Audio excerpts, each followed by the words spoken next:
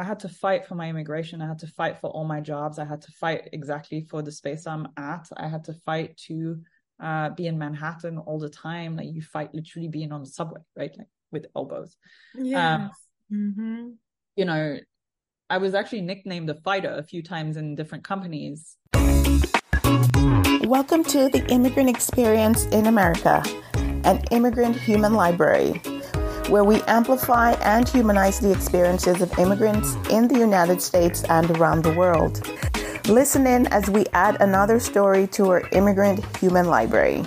I had to learn what group I'm in when I came here the first time. I'm like, oh, okay, so what? Yeah, My it's even skin harder for tone you means guys. that I'm this, and It's even it's harder for you guys. It's amazing. Honestly, you guys are my heroes. And we didn't talk about the mom thing. Being a mom who's black, yes, and plus being a mom. who's in those rooms with mostly male. I mean, you guys are just my superheroes. I don't have kids yet, and I don't know how you guys do it. It's amazing, and Right. I'm I grateful just for the kind path of, that you're opening because but you find like in cultures like Japan or other low context cultures or high context cultures where they deliberately bring these two groups together to show that the value, the experience, and the innovation and the newness of thought, and bring all that together. We all benefit from that. It's not that we shouldn't necessarily be competing, but it's just something about the space here where there's always, it's just, groups are just always pitted against each other. It's like this scarcity mindset that I don't understand. Why? Is it capitalism, the competition, the competitiveness? What is it? It's just constantly like the winner takes all. If you win, then that means I lose. So everybody's clawing to tear everybody down. And it's like, why can't we just like work? Can there be mutual benefit for everybody if we all that's just right. like, So generally things need to be good for me, good for you, good for the community. Otherwise, if there's one of those three that's in balance, it's not a win-win, just like you mentioned. And so um it requires to be very aware of our own ego, and it requires caring more about ourselves, which we're not quite there yet as a society in general. Um, it's hard, it's a lot of the spiritual work in a way that everybody needs to do and find themselves and find that essence to drop the mask, right? And again, like the boomers went through a lot of trauma. Like they've known the war. They were raised by people who've known yes. the war. And so, Gen X, I always thank Gen X, women Gen X, especially in the workplace, because they're the ones that, broke the glass ceiling and are still breaking the glass ceiling. And, we just had a female appointed as a head of the Navy, right? Yes, I saw So, that. so the amazing things happening. And so as millennials, we don't always show our gratitude. And we don't always encourage, because a lot of the Gen X female leaders are also quite traumatized, and they're not also sometimes they're not the best leaders. And so again, that compassion needs to happen. And that empathy needs to happen. And there's a lot of context, like you mentioned, there's a lot of context that just people need to be aware of and either teach others or just educate themselves on. And it's super important in order to just raise the consciousness for everyone. And my first internship was in Japan, in Osaka, actually. And Mm. I got exposed to that culture quite quickly, and it was really interesting, I have to say. So I was there in 2007. And, as a female, what was really shocking, for instance, is that I had to go in the first two wagons of the subway between 7 and 9 a.m. in order to not potentially be followed or, if I go in the other extreme, sexually assaulted. And that's accepted. So the few things, that just Oh, wow. Yeah, mess it up was kind of everything. like that in Mexico. I lived in Mexico City for 2 years, and the women had to go a certain part on the train as well because that was, yeah, it was kind of crazy. And that's part of my whole intrigue with comparing low versus high context cultures, collectivist versus individual, and the good, bad, and ugly from both, right? But we can learn from both environments and, you know, the Yeah. good things. They're good in both, and there's bad in both. Um, But yeah, there's so many questions I have for you, but I do want to keep watching the time here. So Yeah. I'd like to ask you then, like, you've spoken a bit in and out about like your challenges and so forth in the workspace, but I just wonder if you want to broadly talk about how did it work out? How did you get to US citizenship? You just mentioned that. Like, what are some of the challenges that came along and how did you achieve that? So I've had a few visas. I've had the F1 visa, the J1 visa, OPT that was linked to my F1. I had the H1B, and that was the first year where it was back to a lottery system. Now it's practically impossible to get an H1B. I had a 50-50 chance actually to have my H1B. What was a little bit painful is that I hadn't paid for the premium service. And so technically my visa 8 months later, after submitting it on April 1st, had started and I didn't know if I had actually gotten it. So it was kind of interesting. And unfortunately that year I lost my grandmother. And so I was not able to leave the country to leave to my grandmother's funeral. So I think emotionally that was quite traumatizing for a young adult. I think I was 24 years old at the time. And so, that was painful. And then I think what's the most painful, and I don't know that a lot of people talk about it, is, you're very much dependent on your manager and the company that's sponsoring you. So if you happen to be a bit in a semi-abusive situation where the manager just, doesn't take care of you well, or just, isn't a great manager. And again, I say that with compassion because it's hard to manage people.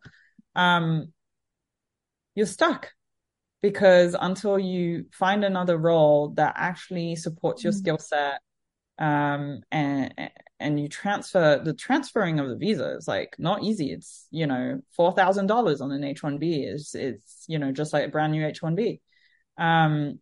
So there's a lot of trauma that goes into dealing with that, because already finding jobs right now, especially in this market, 2023, is hard enough, with 300,000 people that are looking for a job, especially in the tech world right now specifically. And, it's impossible to get an H1B. It's just painful.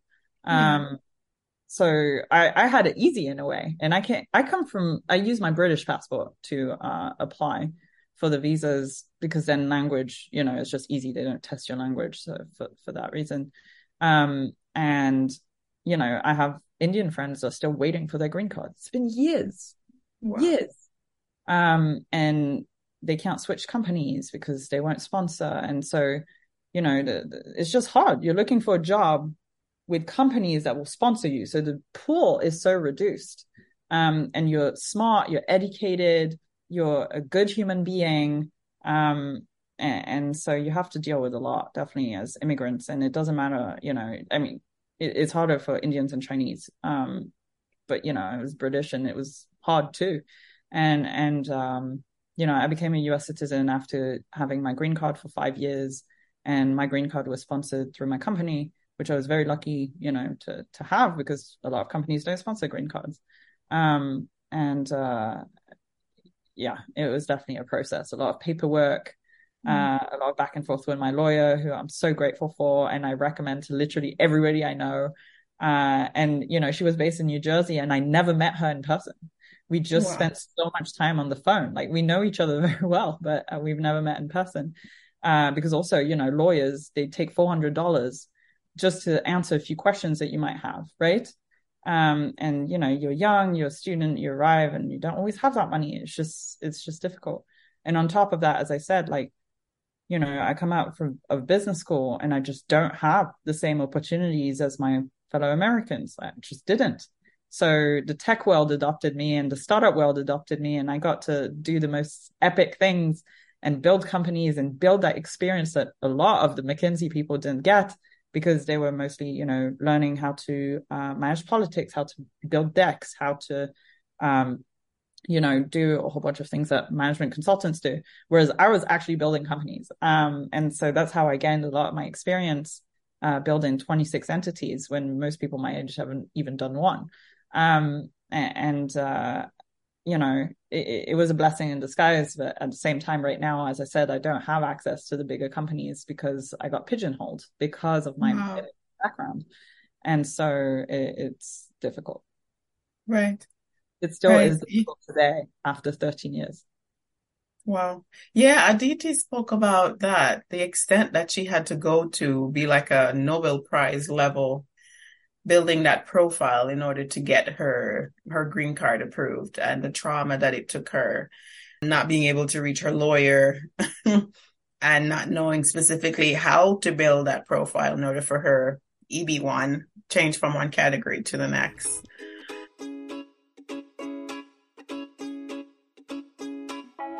So I wonder if you have, coming from your background, are there any pressures to manage, like supporting family, maybe your parents? I don't know what their financial background is like. Are there any pressures to balance supporting them and other people in your family, in your community back home? It's multi-country at this point, versus your own individual desire to just succeed, because this is America, and you'll find some young people who, I mean, all they need to worry about is themselves. Right. And sometimes, which it's like a double-edged sword, right? They have the freedom to pursue their own individual desires without having to have that responsibility of thinking about parents and supporting other people. But on the other side, you find sometimes they struggle with the drive and not having that same drive that somebody who come from a different place of responsibility might have, be more driven. And so it's like a double-edged sword. So I wonder, are there any pressures that compete with you just focusing on your individual career success versus other people who depend and look to you to be altruistic, whether financially or otherwise? Yeah, that's a great question. The caregiver, community is definitely also, they're my heroes too, because when I first started, I graduated when I was 23, and I actually had my mom have to support me for another extra year, which I was very grateful for. Again, on an intern salary, you can't pay rent in Manhattan. So I was young back then, and 13 years later, my mom is not as young. And so it's, she's healthy, thankfully, but, you're supposed to, at least in the stories that we're told, at some point be financially independent and support your family, as they retire or get sick or things like that. And it's definitely something that's on my mind. Every time I see her, I always, support her as much as I can. We don't see each other very often, maybe, and even though it's still more often than some, maybe anywhere between 2 and 4 times a year. It's definitely something front and center for me, especially right now. We've had a few family circumstances change things, where my mom's a lot more financially exposed now, than she ever was. And so it's definitely a pressure. I'm fortunate that I don't have that immediate caregiver situation. So to answer your question, it's on my mind, just like any single kid. I don't have any siblings, so the pressure is all on me. But again, like the universe has been very kind to me in the sense that I don't have to support her 100% right now. But it's definitely an immediate threat, if I may say, in the next year or so, that I might have to do that. And I've been currently job searching for 7 months, and it's been financially difficult just for me. And I don't have kids. Again, like, parents that go through what I'm going through right now, it's amazing what people go through. And the more you talk about it, the more you hear stories that are similar to yours. And so I felt quite alone in this journey this year, where I got laid off in January, and have been job searching very actively. And again, I'm very fortunate to have a network now. Like, I've worked very hard to build it, but I've been here long enough to have one. And especially, coming from the background I do professionally, it's not a given for everybody, and it's still a struggle. So, it's definitely difficult. And right. I can imagine how others go through it. And I think, reaching out to your village is definitely the way to go, and asking for help and not being ashamed of asking for help is so important. as immigrants, as any human, to be honest, but as immigrants especially, because I can tell you that people, all they want to do is help. Sometimes they just don't know how, or they don't know when, or they just don't know that you need help. And just asking for help really is a beautiful thing, because it gives opportunity to others to feel good about themselves when they can and help, you know. Yes. So I have a little story actually related to that, if we have some time. I am wearing an evil eye around my neck. And the story of this necklace is pretty interesting, because I first arrived in New York City, and when I was networking at an event, I noticed someone wearing one, just like this one. Mm-hmm. And I went up to her and I asked her, "Hey, are you Turkish or Greek?" And she happened to be Turkish from Istanbul, and she was working at Colgate at the time. And she took me under her wing. I had just arrived 3 weeks prior to New York City, and she, passed my resume within Colgate, and she taught me a few things about networking, and she introduced me to people. And so I thought that was such a beautiful thing that she did for me, like really just selflessly, that I wanted to be able to do the same. And sometimes it's just hard to ask for help for others. So just to have a visual cue that we're from the same background, and especially Turkish people, the community is insane. They will take you in if you're a full stranger, feed you, and just take you in, and no matter what, when, how. Like, Turkish people are so warm in that way, and it doesn't matter where you are in the world. It's a bit different in other cultures, but I happen to have that example. And so having that visual cue to show others, hey, I have a Turkish background, you can come ask me for anything you need, is something that I thought was so beautiful, and it worked for me that I wanted to do it for others. And so I've been wearing this necklace for 12 years now, for that specific reason. I got my mom to get one for me for my birthday, and I've kept it around my neck since. From Turkey. Mm-hmm.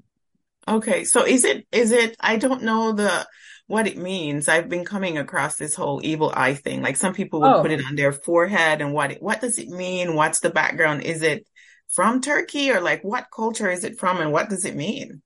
So it's that area, let's say, because Turkey's borders have changed a lot, right? The Ottoman Empire broke down after the First World War.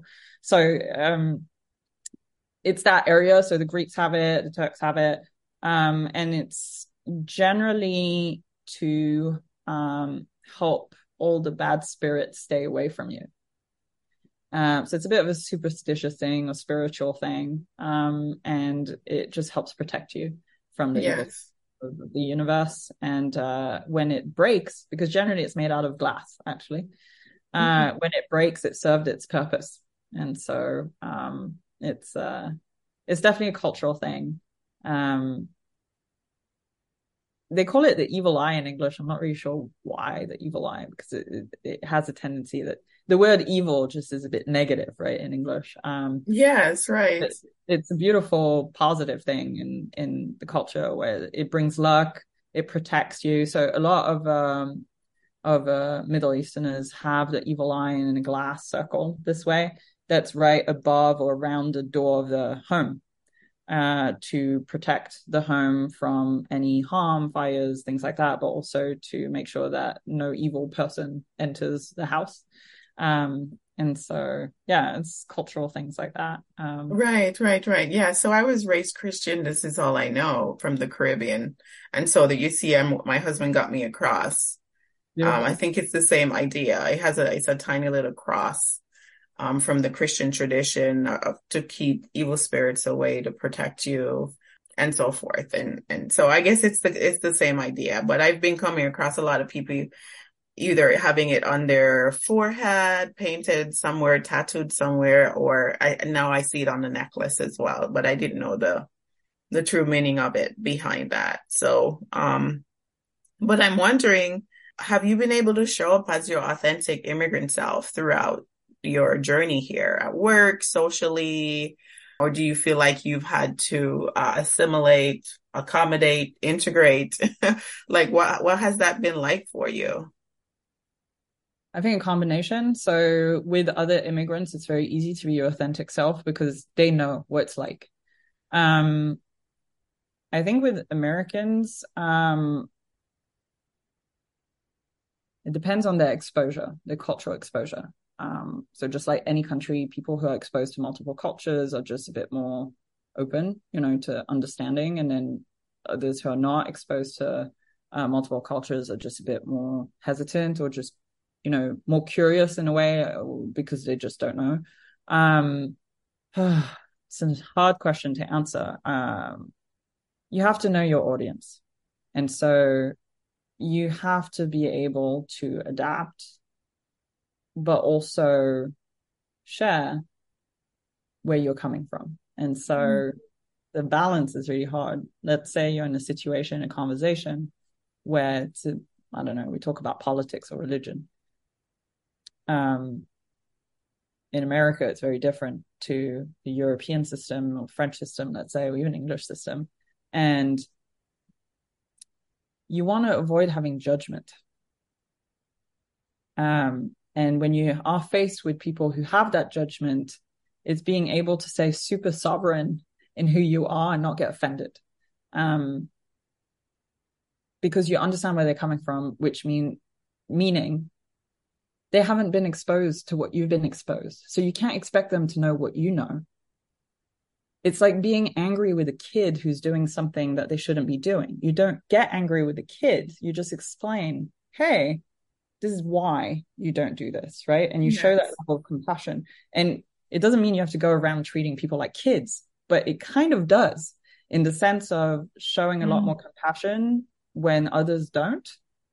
It is super hard.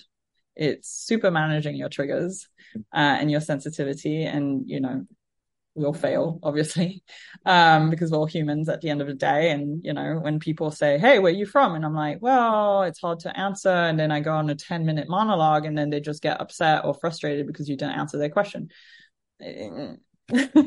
And or people who say, oh, you shouldn't be sorry, because I say sorry all the time being British, right? And it's kind of rude to say don't be sorry. Like, I'm allowed to be sorry, right? It's really just coming from a understanding perspective, and being very intentional about that is super key. So I feel like I've repeated that a few times now on this call. And so I always keep going back to that, because that's really the solution for everyone to be compassionate and happy. But, like recently I had an argument because I said the word a few. And for me, a few is a more than one. Right. If you look in the Oxford Dictionary, that's what it means. Whereas in America, a few means three, which I had no idea.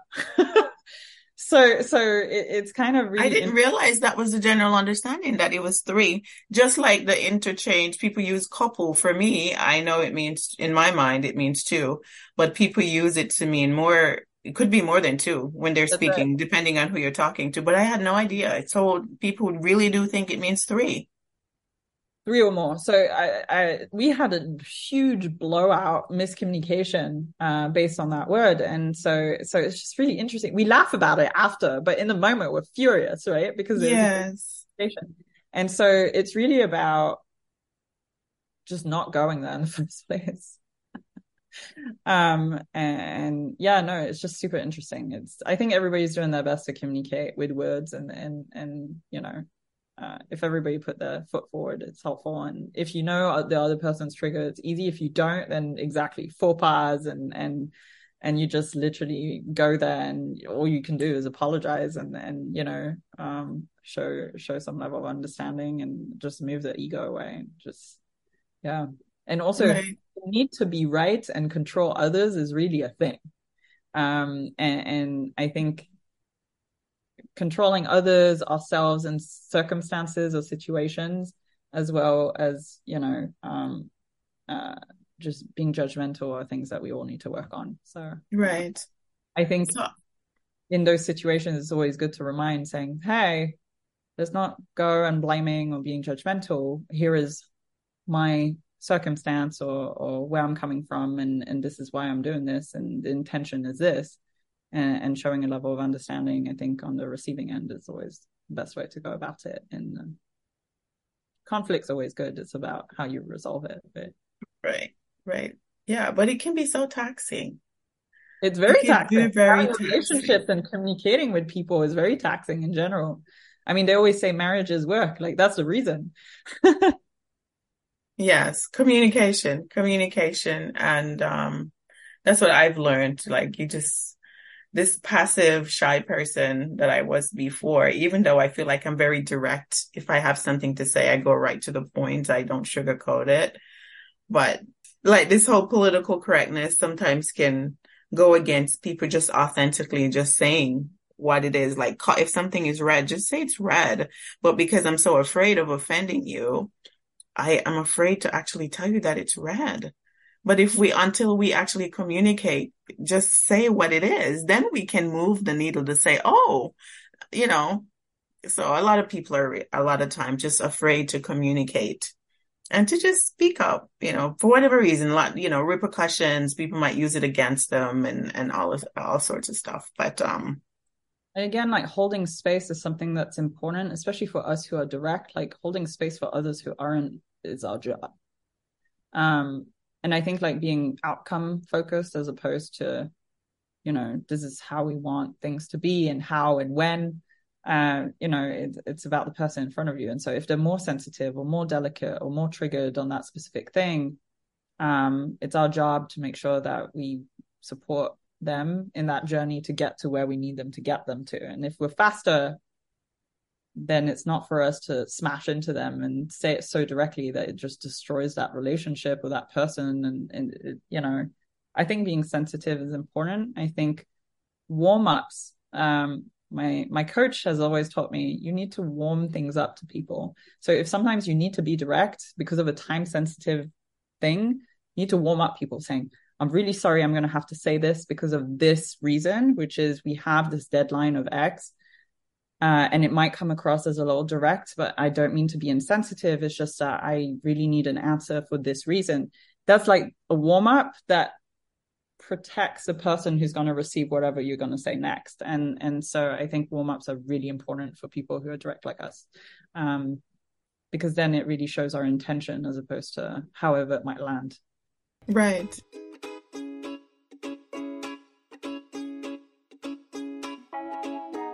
Something I've come across that I've kind of determined just by observing as like a new person coming into this culture. We are so obsessed with saving the world and saving everybody. And I use the term that we can get codependent and this whole savior mentality that's here in the US, like we have to fix everybody. And it's part of the collective mentality, the collective culture. You see it sometimes in our interactions with other countries and when we go abroad. And right, you were just expressing about the need to control and the need to do this. Yeah, that's a huge part of the collective culture. And I don't know how we're going to ever get away from that because it's capitalistic mindset and driving outcomes and getting to results fast. Sometimes, I don't know, it appears that you have to steamroll people in order to just get to the end result faster. I don't know. Not that is the way that I like to operate. That's my perception as still just observing people when they're leading or managing other people.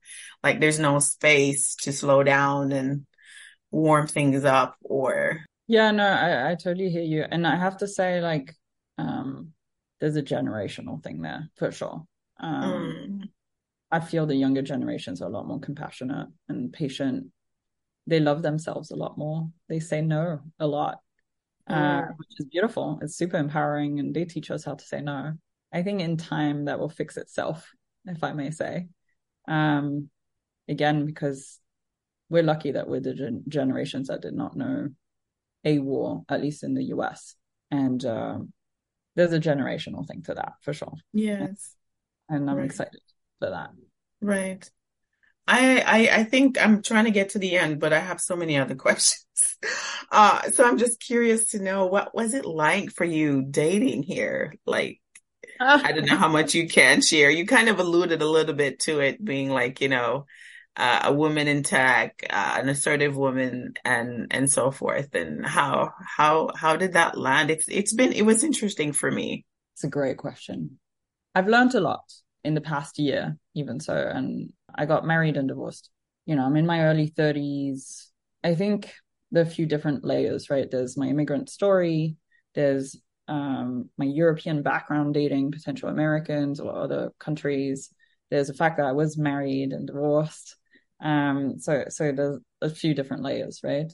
So I think what's really interesting is that I'm a strong, empowered female, which can make my masculine counterpart feel unimportant, degraded, sometimes emasculated, given my directness and all that good stuff. And so I'm going to circle back to that concept of feminine energy versus masculine energy.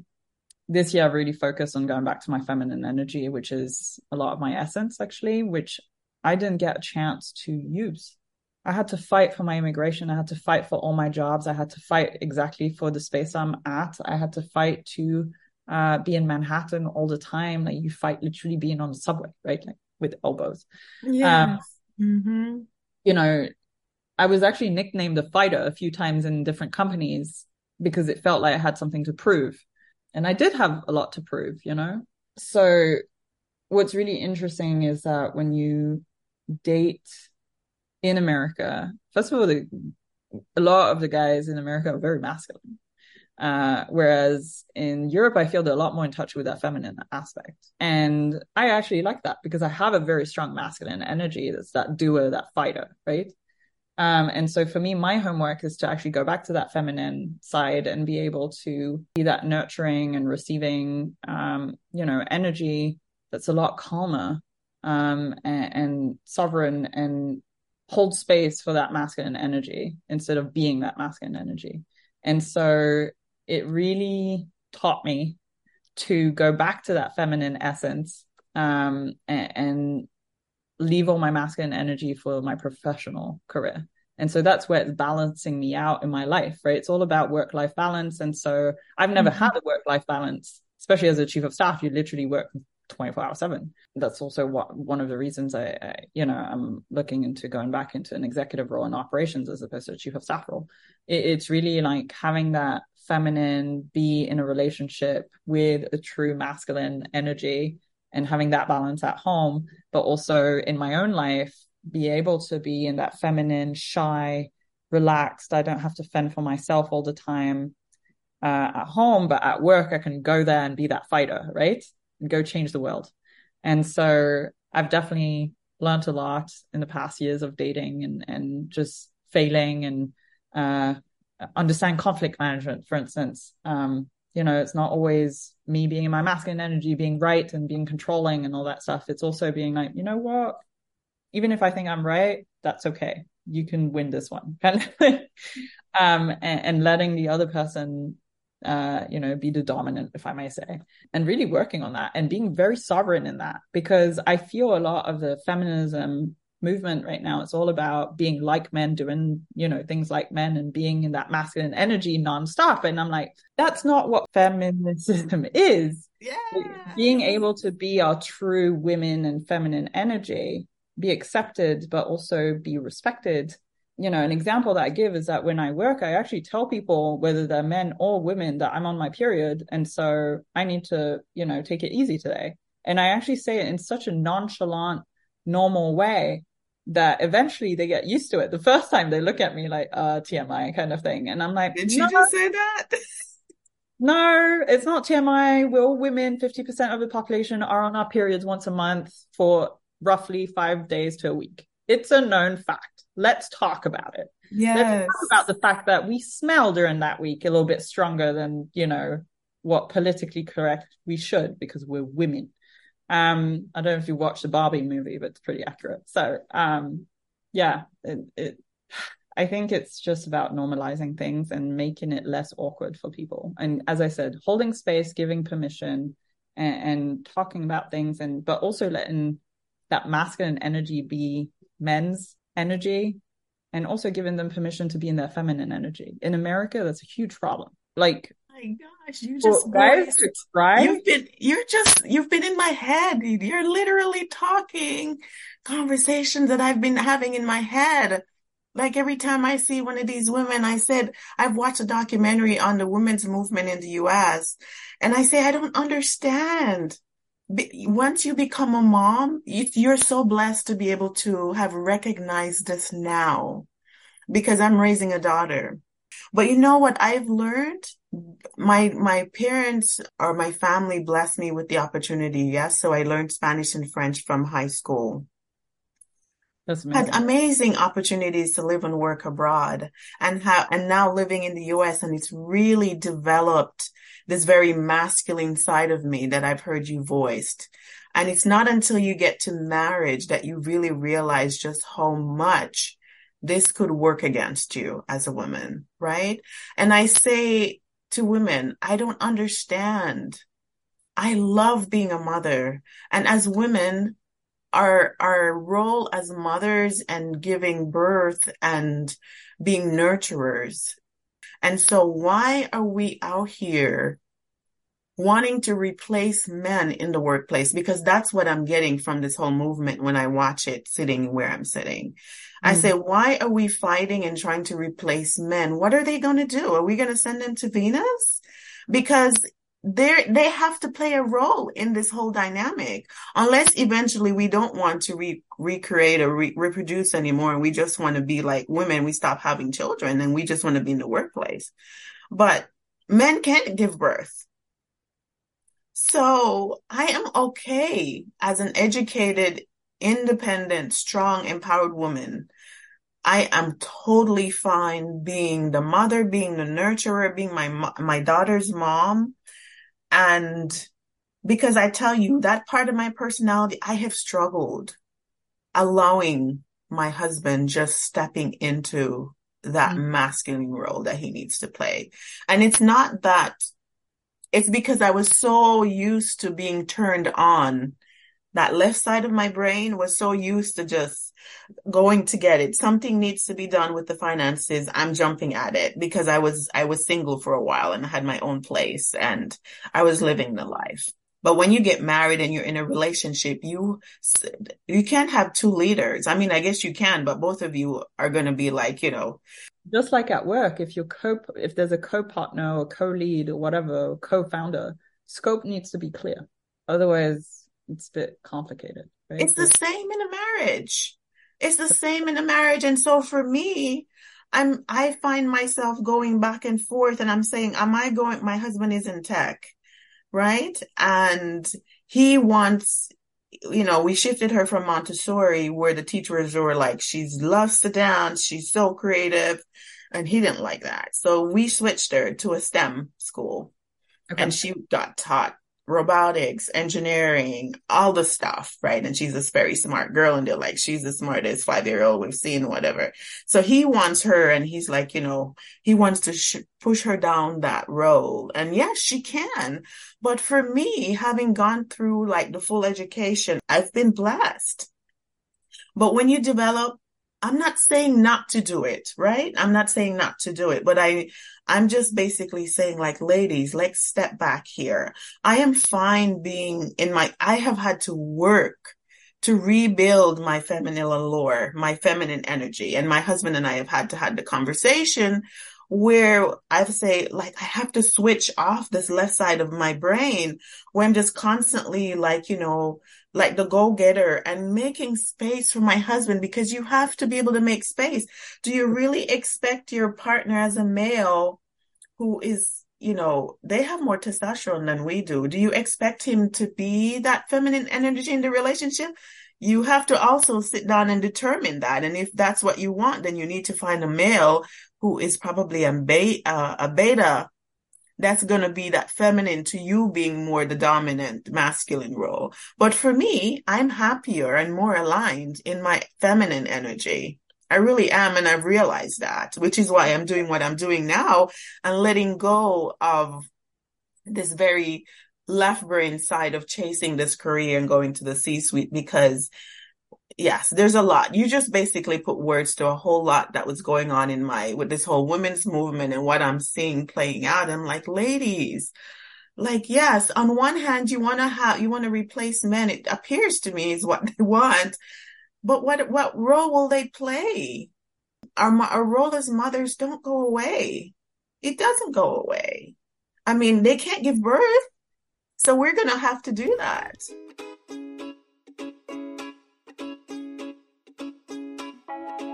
I think it really is unique though to everyone. And that's what's important, is not to put, women in a women bucket and men in a men bucket. That's not how it works. Like, the feminine and masculine energy is very unique to each.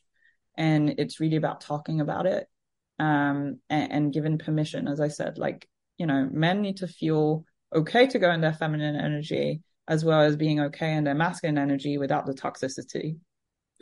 And so in order for women also who have been raised into being dominantly in their masculine energy, that's not supernatural to them, give them back the permission to be in their feminine energy. But also you have women that are very naturally in their masculine energy and they're very happy that way, and they prefer dating men who are in their feminine energy. So just like you said, it's really like talking about it, being aware, and seeing what works for you, because it's not about the women versus man conversation. Like, I keep hearing that and seeing that, and it's so frustrating because it has nothing to do with that. It has to do with the masculine and feminine energy within everyone. And so, culturally, just looping back to the immigration background, in France, working is not your life. You work to live your life. Yes. In the sense of, you travel, you have like 5 or 6 weeks of vacation a year.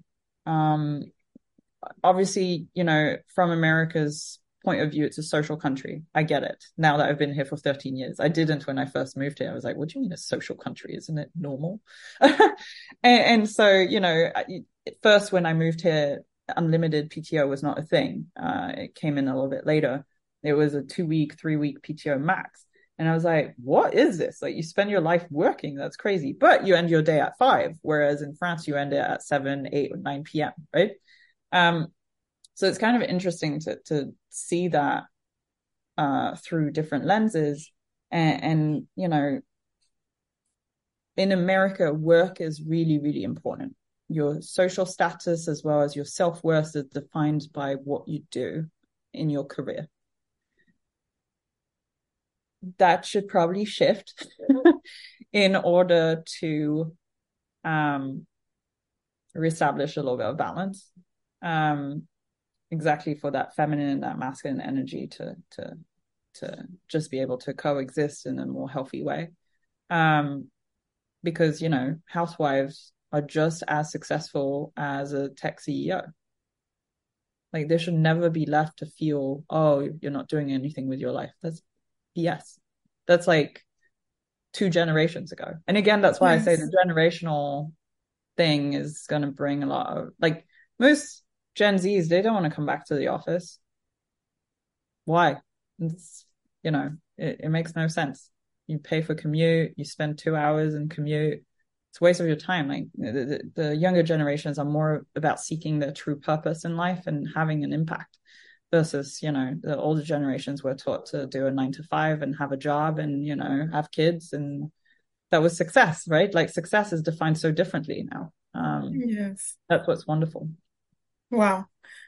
Yes. We've gone through so many deep parts of our conversation. Yeah, we could go for a few more hours, but out of respect for time, it's been the very last thing I would say. Is there anything, it says success leaves clues, and I think you've been highly successful, right?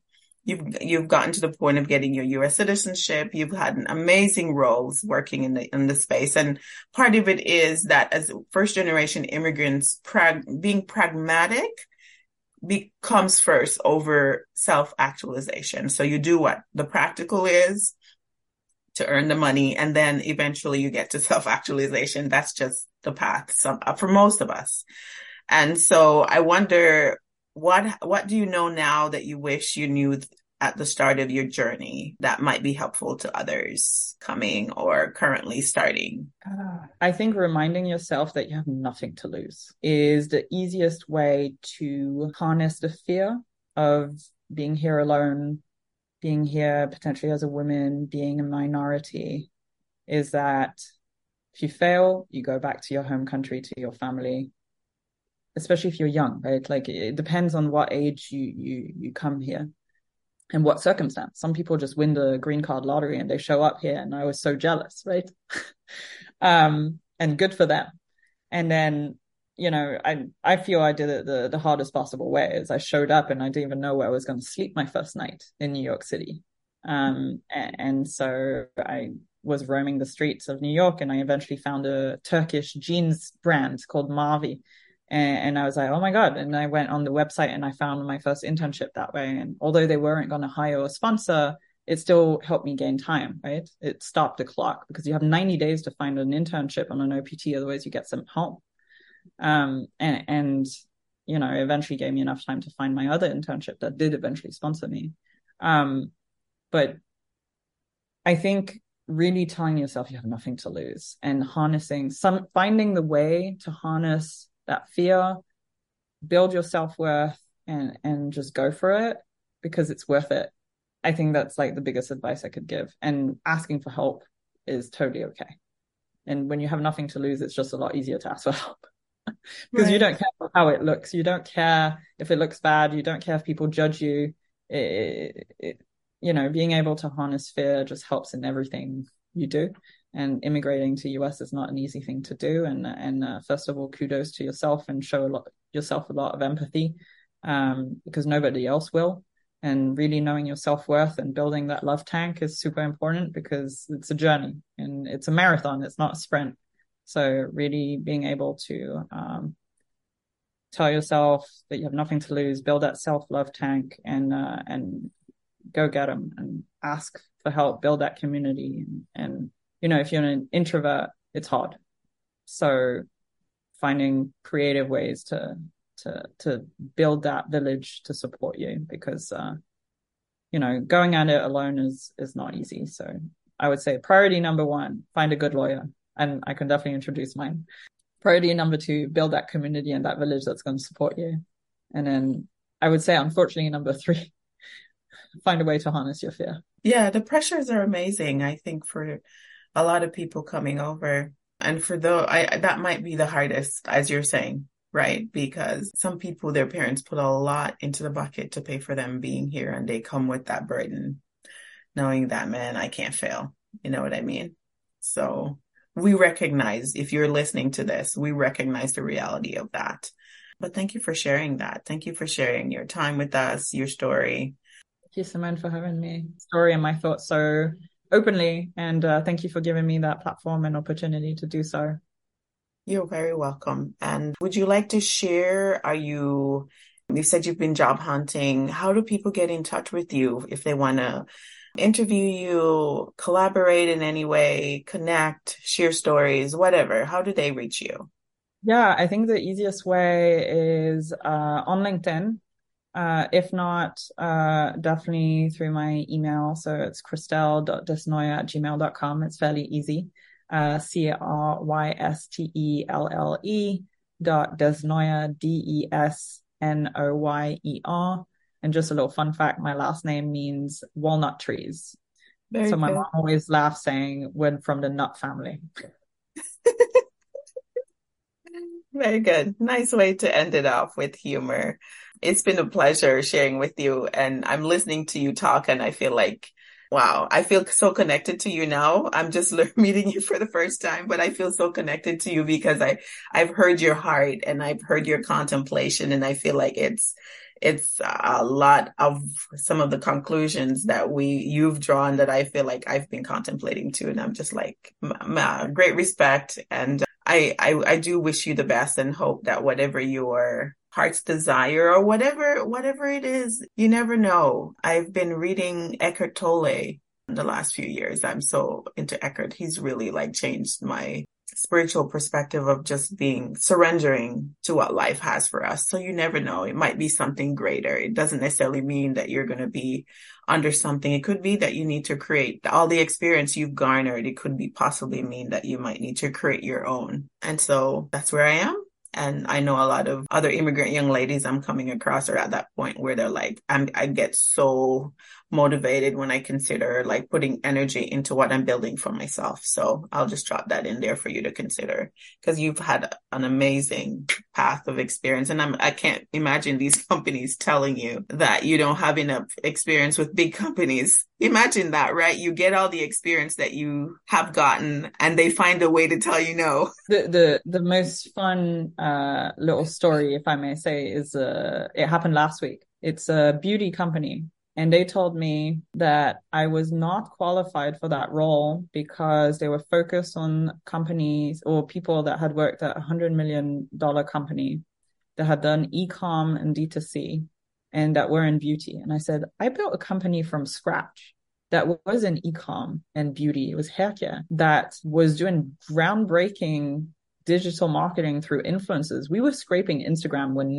nobody was. We built an internal product that nobody had built before at the time. It was 2018. And we went from 0 to 34 million and launched 3 countries in 18 months. And you're telling me I don't know what I'm doing just because it's not $100 million company? Yeah. So then they're going to tell you you're not a good fit for some reason. I think giving a chance is something that people need to do a little bit more. Everybody talks about D&I in HR right now, but I still feel that they don't give a chance to the underdog. Right. And you may be dealing with some biases. Sadly to say, as immigrants, the part of the conversation is, I get it. You're competing. Are they going to try to hold a job for a person who's native versus giving it to somebody who is not originally from here? So, and sometimes that comes into play depending on who you're dealing with and do they have a friend or somebody that they're holding it for. They're just going through the motions of doing the interview, but they already know what they're going to do. There's definitely a lot of that. Yeah, there's definitely a lot of that. In a way, I'm fortunate, and I understand my privilege. I'm an immigrant, but I'm white and I'm a native English speaker. Although we've established already that the British American language has huge differences and invisible differences sometimes. But I can only imagine what people go through when they're not, privileged in that sense. It's tough. Yes, that's another conversation for another day. I wouldn't even try to go there. But thank you so much for sharing so authentically and for the time you've invested in our show. And I wish you much success. And if you're connected to Eugenia, I just know, and you're with Chief, so I know those ladies are behind you and the right thing will present itself at the right time. One thing I would just lend to you is just to enjoy the time. I know it's hard. I know it's hard being, you're just wanting that next thing that's bringing in the dough, and I get it. But if at all the season, looking back sometimes when I had that chance, I wish somebody would have told me, try just to be present and and enjoy that time, because you when the next thing comes, you're going to wish that you did. That's because right. You're going to be on the grind again. So enjoy it the best that you can. Get out. I don't know, do something different. Just enjoy the day. The right thing will present itself. I really do believe that. I do believe that. Friends, as always, please subscribe, comment, and share if you enjoyed this interview. If you're passionate about telling immigrant stories, our team is looking for help. If you're willing to help with podcast production, social media, or Patreon management, please reach out to us. You can also donate on our Patreon if it's easier for you. All the links are in the description below. Thank you. We thank our listeners around the world, and we appreciate your continued support as we build our human library.